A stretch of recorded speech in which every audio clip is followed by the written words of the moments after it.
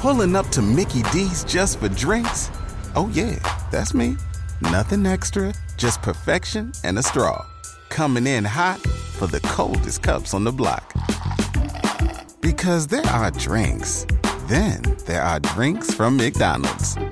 Mix things up with any size lemonade or sweet tea for $1.49. Perfect with our classic fries. Price and participation may vary. Cannot be combined with any other offer. Ba-da-ba-ba-ba. Mino Lion Media presents Business First. Hi all, and welcome to a new episode of Business First with Sonia Aline. I am your host. And today we are talking with a gentleman who professionally has worn many hats and has a wide range of expertise. But the one thing he has in common is economic empowerment and focusing economic empowerment and development on communities that look like people of color. And so I welcome Rod Hardamon, who is the founder and CEO of Urge Development Group and Urge Imprint. How are you, Rod? I am awesome. Thanks for having me this evening. Thank you for being here. I'm looking forward to this conversation that we'll be able to share with our audience, and knowing that they will be inspired by your journey and the work that you're doing. But before we get into your professional background, I wanted to go back a little further. I have read an article where you had said, number one, you grew up playing Monopoly, which is interesting because we'll get into how Monopoly is connected to a lot of the work that you do or what you were doing on a board game that is connected to a lot of what you do today. But also how you would, I believe it was with your cousin, you would hang out with him and actually envision where you thought you were going to be. And I'm always fascinated by people who at a very young age have a glimpse or an indication of what their trajectory is going to be way before they even get there. And so what was going on in the mind of this kid from Detroit who knew he was going to do big things one day? I wish I could say I knew I was going to do big things. I would say I was hopeful. I was willing to put the work in. And I was probably, if you let my mother-in-law tell it, I was probably too arrogant not to believe I couldn't get it done. So when we were little, we come from a very diverse family. My mom's was very educated, master's degrees plus, could have been a PhD, that whole nine. My dad's a blue collar guy, right? Didn't finish high school, not even quite sure he got past ninth grade, right? Grew up in the Jim Crow South, had to fight to survive and literally had to flee just to stay alive, right? And growing up in Detroit, Michigan, which is, a unique place given the fact that it is a majority all black city, right? When I was growing up, all black, the mayor was black, city council was majority black, business owners were black. We had a sense of self-pride and a sense of you could accomplish almost anything. And so I distinctly remember being young and being at the top of the Renaissance Center, which is the tallest building in Detroit, and being able to think about what would it be like to buy blocks in the city of Detroit. To look over the city and say, what if I did this? Could we buy that block, in that block, in that block? And so I just want to interrupt really quickly. So was that the Monopoly game in the background? Because as a kid, I remember saying, I want to live here, right? Or I want to be able to have this view. But I don't ever remember me or my friends saying, I want to own this block or buy this block. And so what was it in you at that age that said, no, I want to own this stuff? So I think it was probably spurred by Monopoly. It was, I grew up playing Monopoly. I don't think I've lost more than 2 Monopoly games in 30 years. I'm a fanatic about it. Only person that's beat me recently is my daughter, who's 8. Wow. I guess that tells you where she's headed. But we grew up playing Monopoly. I grew up in a family that had a lot of entrepreneurial spirit, and I didn't really appreciate it. So my mom's side of the family is from Mississippi. They own 140 acres of land.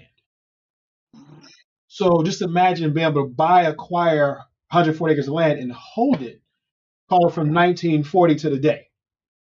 That's a whole sense of strength and struggle and perspective. and having the foresight not to sell. I had a family here that were into real estate development at an early age.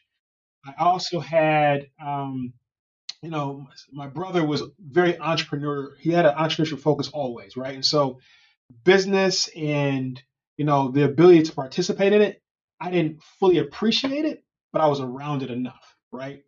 And it's this whole kind of evidence of hustle. And so as you add that on top of the me playing Monopoly growing up, there wasn't a sense of it was just part of my kind of my old lexicon, right? And so yes, it was like, oh, we can own that. Just like I bought, St. Charles Place, right? Right. In Connecticut.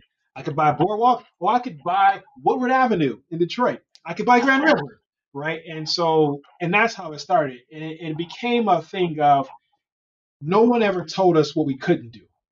There was no one ever said, you can't do that. You can't own that. It was you have the talent, the intellect, and if you do people right and treat people right, then all of it's possible, right? And so I've always had a mindset of, I've always been interested by it, but it's also been emboldened by the fact that I was kind of supported and encouraged just to do what was impossible. Wow. All right. And so fast forward now, and you've done a lot of things in between. You worked on Wall Street in New York. That's where we met when you were in New York. And you went back to Detroit, and we talked about this last week. You went back to Detroit, a city that although it was your hometown, it was a place that people had kind of written off, Mm-hmm. particularly after 2007. Like no one thought it could possibly come back. But you and some other folks who believed in the city have gone back and really worked on developing and reimagining, which that term comes up a lot in the things that have been written about you. That your company wants to reimagine what Detroit could be like, and so I'd like you to talk about that, particularly in terms of I live in Brooklyn, a place that is being gentrified. And I don't know if there's a lot of reimagining. There's a lot of moving and shifting of people out of homes. And so I like this concept of reimagining a place where you can make it economically feasible, but it's also inclusive. And so if you could talk about your inspiration for going back home, but also the passion you have for making sure that this is an inclusive growth opportunity for everyone. Yes. So going back home, people thought I was crazy. So just to put it in context for you, I am a managing director at a large, Wall Street firm. I run a business that's several $100 million,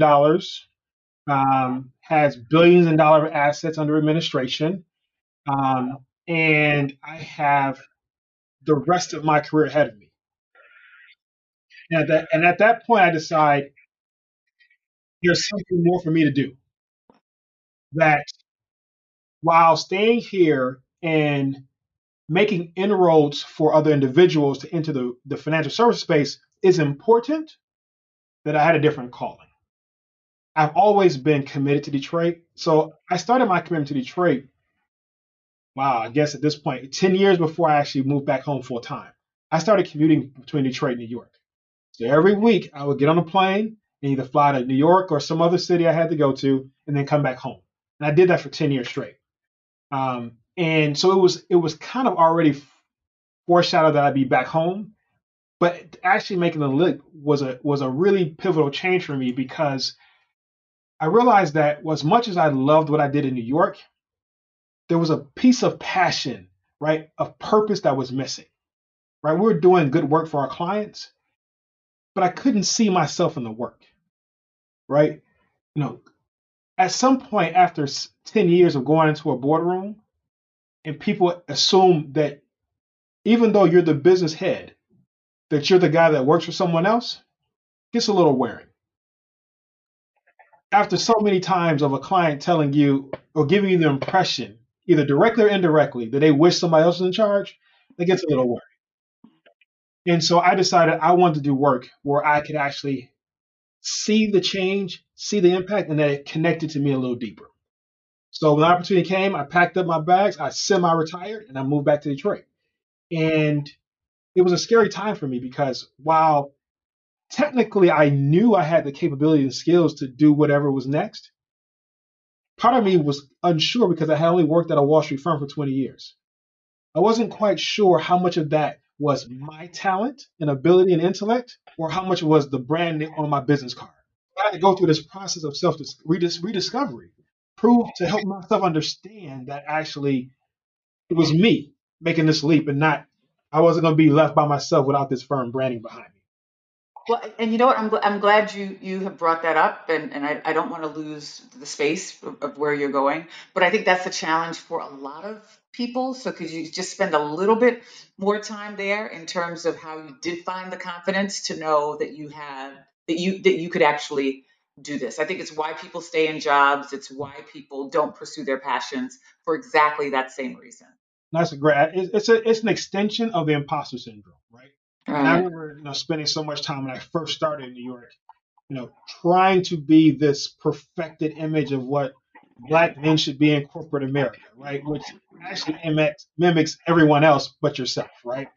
And as I started to let that guard down and to embrace who I was, the more successful I became, right? When I started to grow facial hair, when I used to wear bow ties, having my own image, right? As I became comfortable with myself, my success took off. So when I left, I tried to take as much of that with me, but I still was afraid, to be honest with you. And luckily, I had a great support system around me. My family were like, "Of course, it's you. You ran multiple things, you did multiple jobs, you were successful at all of them. All that couldn't have been, some other outside force. It was you." I had great friends around me who had already made leaps. Like, boy, get out of here. Go get the work done. Right? You got this. And encouraged me to keep pushing even when I was unsure of myself. And then honestly, I just had to get on my knees and pray, to be honest with you. Right? I had to ask for strength. Right? I had to, ask for strength from the Most High, as well, just kind of make sure I was in tune with the universe. And I tried to stay in line with my purpose. And that's what it really forced me to do. Right? Really commit to my purpose of impactful systemic change in our communities. And as long as I was doing that, I was going to be okay. So when you got to Detroit, and well, you had been going back and forth to Detroit. When you finally settled in Detroit, what was the first thing that you actually did, or what was the goal for you to accomplish? And it's a good point because what I And what year was that? Because this was, so 2007 was the Great Recession. Like I said, Detroit had been struggling for a really long time. People would say that it's still struggling. What year did you go back? I finally relocated full time in 2016. And so that's when I kind of began my full time journey. And this is a great lesson in being open to what you should do, not what you think you're going to do. Mhm. I thought I was going to come back and do private equity initially, right? I have a background in merger and acquisitions. I was an M&A banker for a long time. Oh, this would be perfect for me. And I thought I'd also do real estate development because it's a passion. And when I got here, I realized very quickly that private equity wasn't going to be the option I thought it was. I didn't have the business connections. I wasn't a known entity here. It was going to take a lot longer, despite my background, I thought, to kind of break into the marketplace. So that was the kind of original, quick lesson learned. The second lesson was I thought because of my institutional relationships, I was going to bring the Brinks truck of money with me to Detroit, and everything was going to be gravy and off to the races. And I learned that wasn't the case either. I learned that very quickly that I knew, but it was reminded to me that institutional capital follows relatively safe bets, and all my relationships are institutional capital. And at the time, Detroit wasn't a safe bet. It was a growth play. It was a visionary play. And so what I thought I was going to bring to Detroit wasn't there waiting for me when I started. And so I had to kind of redefine what my mission was going to be. And so I really focused on going 100% into real estate development and finding a way to have impact in communities and find a way to start building up my firm and making my mark. So real estate development I committed to. And despite me not wanting to do it, I kept getting tons of requests to provide consulting services. And the more I would try to push them away, the more they came. And so I started to really focus on building our consulting firm, which is Urge Imprint. And so that became my two parallel focuses, running Urge Imprint, which is a boutique consulting firm, as well as building Urge Development Group, which is a real estate development firm focused on creative placemaking and creative placekeeping in the urban city centers as well as the surrounding neighborhoods. And what type of consulting do you do? So I think we do strategic management consulting, everything from organizational design, strategic plans, planning and analysis work. The one thing that also differentiates us is that not only do the strategy, we actually can take it down and do the actual implementation and execution. So we provide staff augmentation services for our clients as well, where we actually provide them execution staff to actually support the execution of the strategies and initiatives that we help them develop. And that's a unique proposition because not only does it take the strategy, it actually makes it cohesive, the team that's actually going to execute it. Normally consultants hand you a strategy, wash their hands, and they say, see you later, hope it works. Whereas we do the strategy for you and actually help you figure out how to implement it. And then when you fall short, we step in and help you get over the finish line. So tell us a little bit about some of the development projects that you have embarked upon since returning. It's been an interesting ride and a journey. So the first project I was involved in was one I should not have been involved in. And that was, again, like I'm all about telling the truth and giving you my real lessons. And it was a lesson in ego and purpose again, right? I came home to the deal that everyone thought I should have been in, right? One of the biggest deals ever announced by a development team. I was partnering with some individuals out of New York, and it was going to be a massive development. Made all the headlines. It was one of those bellwether deals. And in the course of the transaction, I realized I had no business in that transaction. From a risk reward standpoint, I just wasn't equally matched, right? Had all the skills and capabilities, but financially, I didn't have the full arsenal necessary to really play in a real way without overly risking myself. But two, it just wasn't allowing my purpose, right? It just, what they were trying to accomplish was not my goal and focus of having systemic change and impacting communities that look like me and you, right? And it was a hard lesson for me to learn very quickly because I was very concerned about looking like a failure, to be honest with you. Right? I didn't want to be the guy that in the first deal that came home had to go around with my hat in hand and say, oh, I'm so sorry, I need to back out. But as I kept meditating on, is this what I should be doing? I quickly realized I should not. And it was the first lesson in authenticity that I learned when I came back home. That I got one story to tell, and I'm going to tell it always.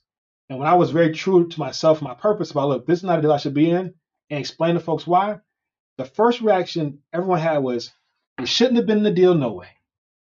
So everybody else saw it. Everybody else saw it, but me. But I'm worried about being looked at as a failure, right? And the moment I did that, everything took off, right? It helped me redefine my purpose because everyone knew what I stood for. I was about systemic impact, systemic change in the city centers and the neighborhoods. And I want to do it in a way that was inclusive, right? And provide avenues for folks to come after me. And that's been our motto ever since. So we focus on going into areas that often have not been touched yet. They're tangentially close to areas that have been where development is happening, but it hasn't quite gotten that neighborhood yet. We go there. We go into areas where we can see new commercial activity. We go there. We go areas that people are afraid of oftentimes because, it's too far away. We go there. Why? Because not only does it have, of course, the potential for outsized economic return, but more importantly, has the potential for outsized systematic change. If I go into a corridor where they haven't had a new development project or new construction in 40 years, those are influx of new jobs. Every new business we create there actually is new employees in the neighborhood. It's new services. When new services happen, people want to move in neighborhoods. People move in neighborhoods, property values go up. Property values go up. People earn equity, right? It's this great self-fulfilling prophecy. But somebody has to be willing to go deep and go first. And we're willing to do that. And so we've done that we have currently in development 70,000 square feet of projects. We are building 70 units, over 10,000 square feet of retail space. That's currently under construction.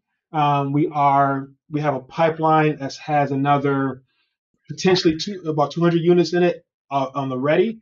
And we're in the process of some capital raising that allows us to do another 200 or 300. And so we've decided that it's really a great opportunity to be here in Detroit.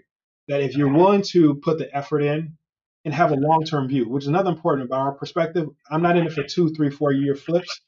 These are 10, 20-year. I'm making generational bets here. And that's what excites me, right? That we have the ability and the wherewithal to take a generational view, that we can build something that's going to last generations, and that we have the ability to create and change neighborhoods and communities that people have been willing to let die, right? And I will admit that there's been a lot of support from the city of Detroit. So great public-private partnership. So we've been able to find the right areas we can get the support from the city, couple that with the private support and philanthropic dollars, and create a solution that we really think wins. Well, I'm glad to hear that you're getting the support, because one of the questions I had was, how difficult was it to get the buy-in to go into places that weren't the hot spots yet? So now the initial buy-in took some work, right? And so I'll tell everybody, this is not an overnight process. So I landed in 2016. It took us 4 years to close the financing on our first development project.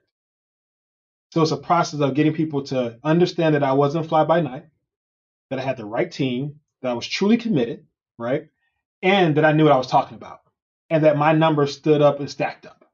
And we took the time and just built relationships with the city, the funders, the lenders, the philanthropic organization, the foundations, and gained the credibility so that even though it took a little longer, our relationships were strong. So we went from taking 4 years to close one deal. We closed one deal last year. We just closed another deal on Monday. So now we're 2 years in a row, and we'll close another one next year, and the year after, and the year after. So we did the approach of invest early, plant good seeds, and then once the tree starts bearing fruit, you can always eat. What have you seen in terms of the benefit of people seeing you, like your presence as a Black man in Detroit, leading some of these deals, initiating some of those deals? Have you gotten any feedback? I would imagine you have, in terms of how you've inspired other young people to see you in this space. Yeah, I think it's young people, people my age, old people, everybody. Because usually when the folks come in the neighborhood, they don't look like us, right? Right. And it feels different. And so I try to be. There's a lot of systemic issues going on, right? But I also try to realize that people are people and human, right? And everyone's either afraid, ignorant, or that whole gambit, right? And oftentimes, what they're bringing to the table is not their outward bias, it's their ignorance, right? And so they're just uncomfortable. And so they come in with their own perspective of what the world should be and what was acceptable in their community. They don't fly in the hood, right? And that creates opposition, right? And so we try to we take time. So we've taken 2 years to do community development before project launch, right? Because it's necessary. We keep showing up, right? People recognize us when we go to our building. Well before the construction starts, they see us keep running out there. They know who we are. So that image creates trust. It also changes the view of hopelessness too, right? Yes, I think youth see it and they can see vision of what they can do in the future, which is phenomenal.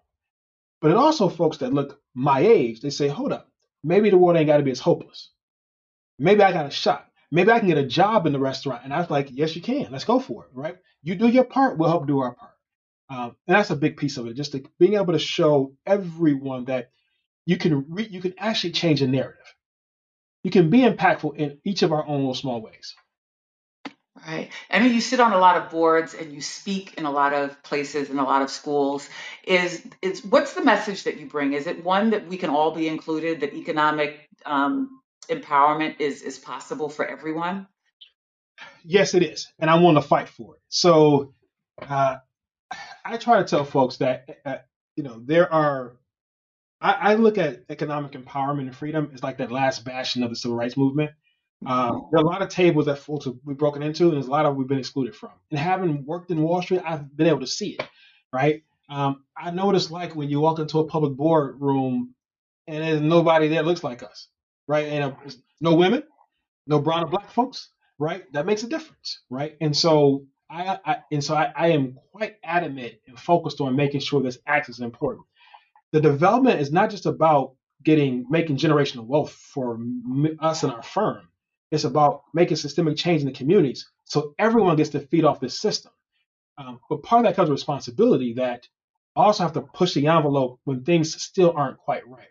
And the access to capital that Black and brown and women minorities have is just far cry from what others do, right? Yes, there are a select few of folks, and people probably say I'm included, that have tapped the tree of access, but it doesn't matter if I can tap the tree. The question is, can you tap the tree? And if it has to be the special guy who spent 20 years on Wall Street, made MD, ran a bunch of businesses, and did all types of stuff that others couldn't do, period, that's what it takes to get capital, then that's not fair. I want the average person, the average black and brown person to say, I'm just pretty good at what I do. And you should have a shot too. And so we spend a lot of time talking about access to capital and pushing through and putting in programs that provide that capital, whether it's debt capital, equity capital, as well as advocating for others. I think that's a big piece that, oftentimes that is not underscored enough. Usually when somebody has made it, somebody has vouched for them. And I am definitely a product of that. There are many folks currently in Detroit who have been vouching for me since I got back, and that's part of the reason, if not a large chunk of the reason why I've been successful. Because people said, oh, he's the right one. He's the credible one. He's the next one. Even before I did anything, which, as you know, becomes a self-fulfilling prophecy. Had they say he is not that guy, he is not the right one, then the game would have been over before I started. We talked about this last week as well. I've gone to enough conferences. I know you have. We've read enough articles where everyone says we want to be able to fund people. We want diverse communities. We want diverse businesses. Why are we still having the same conversation? And particularly since you're teaching people, I'm curious, when does the aha moment come on the other side of the table? Does it come, or what are people still like either unaware of or clueless about in terms of the playing ground just not being level?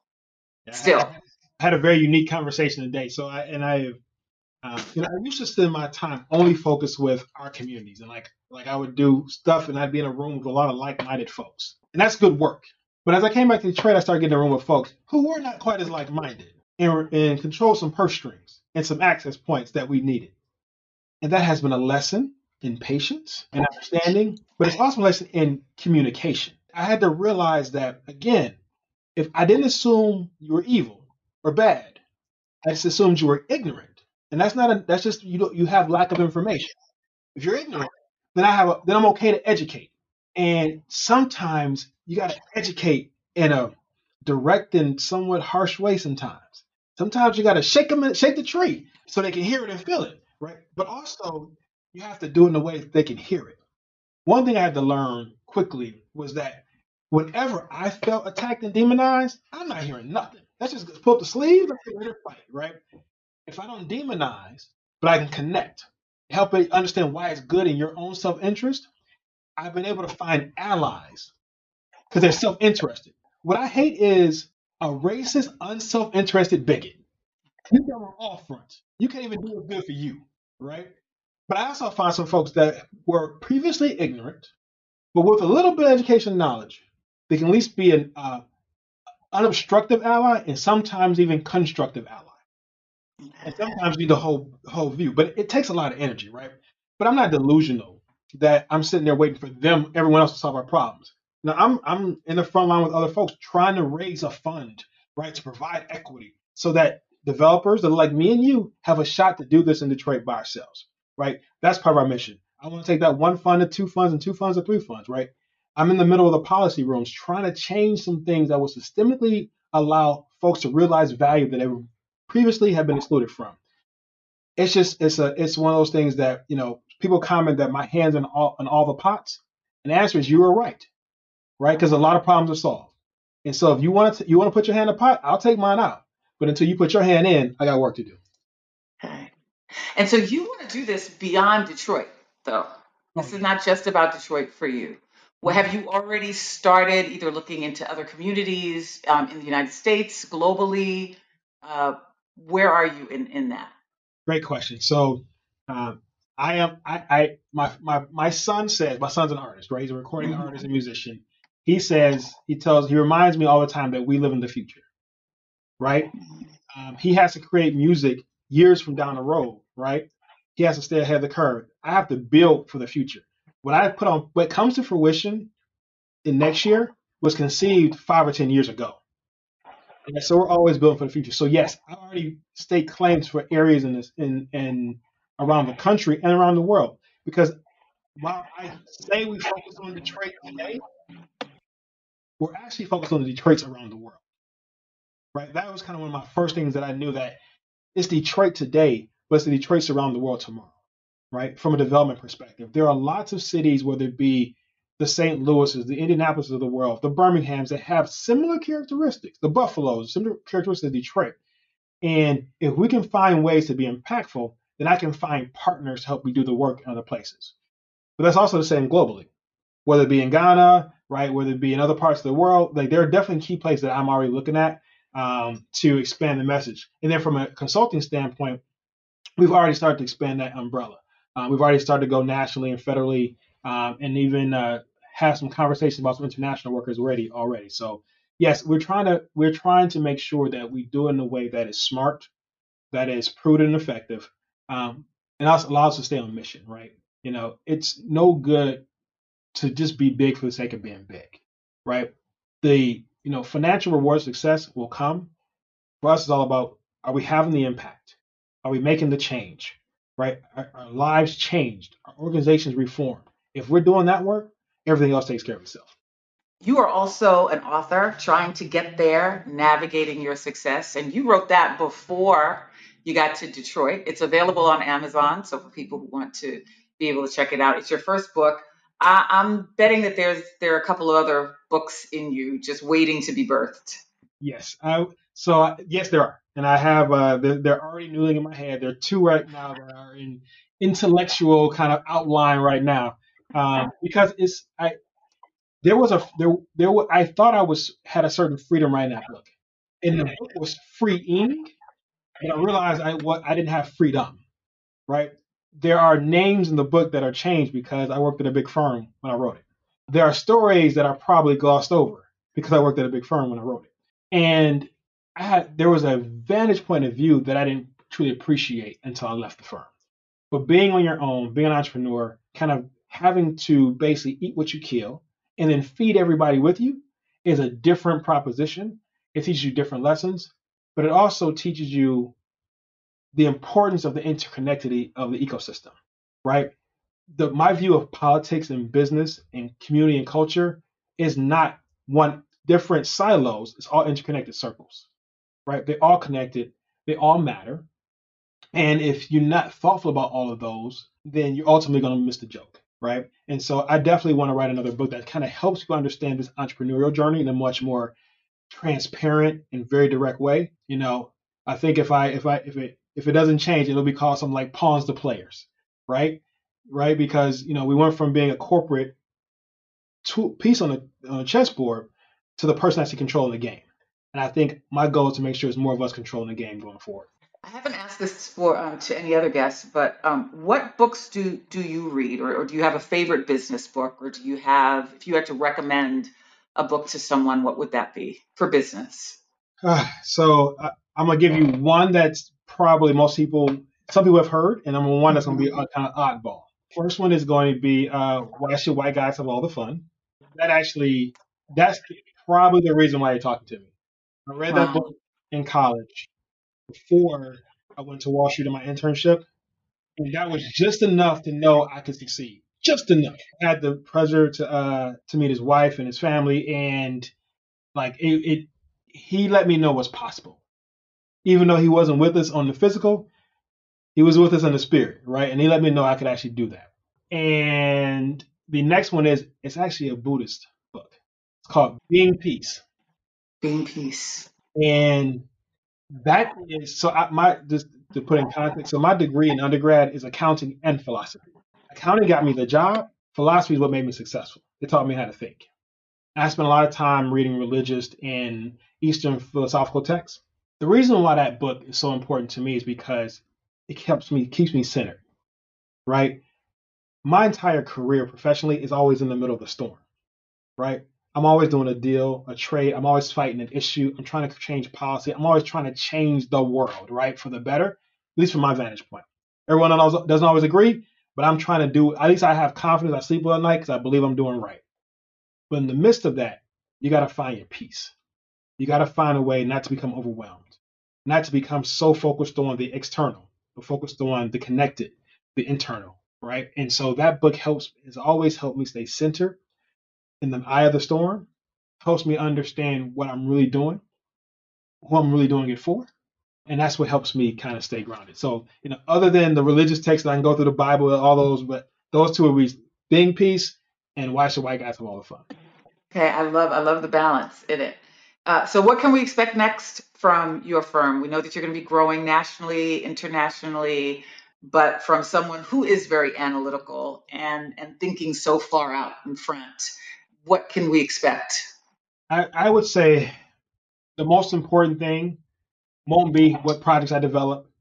It won't be how many units we put up, how many cities we're in. So if I had to judge myself by one piece of success, it's going to be how much capital and how much opportunity I give to others in the next 5 or 10 years. So I'd probably say my most important priority, and it's the one that will make me the less money, is raising this fund. This is a social fund, a social venture with a philanthropic partner, and getting that done is critical to me because that will allow not only just to, in lip service, create a cadre of folks to come after me, but in action, because it'll take the barrier away and the resource barrier. Let's be very clear: the money barrier, the capital barrier, the cash barrier. Folks to get in deals that they normally would have to say no to, and we'll get to step in and say, "Hey, let us help. You do your part, we'll do our part, and we'll help you do something that you never dreamed of." Well, that sounds amazing. How can we follow your progress? How can folks stay in touch with you on your social, on LinkedIn? So you definitely follow us. So go to our firm website. It's Urge Imprint, URGEIMPRINT.com. You can also follow us, the firm, on Urge Imprint on LinkedIn and Facebook, as well as on Instagram. And then personally, you can follow me at R.A. Hardamon, which is at RAHARDAMON.com, as well as you can follow me on LinkedIn at Roderick Hardamon. Okay. Well, thank you. We wish you all the best. We know you're going to be successful, and Detroit is very lucky to have you. Thank you for being here with us. Thank you so much. It was wonderful to reconnect. Same here. Same here. Absolutely.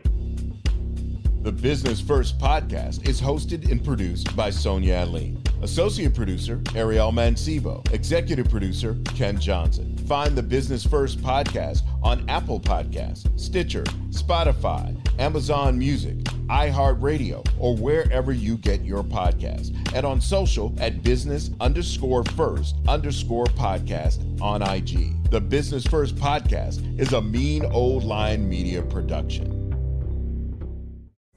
Pulling up to Mickey D's just for drinks? Oh yeah, that's me. Nothing extra, just perfection and a straw. Coming in hot for the coldest cups on the block. Because there are drinks. Then there are drinks from McDonald's.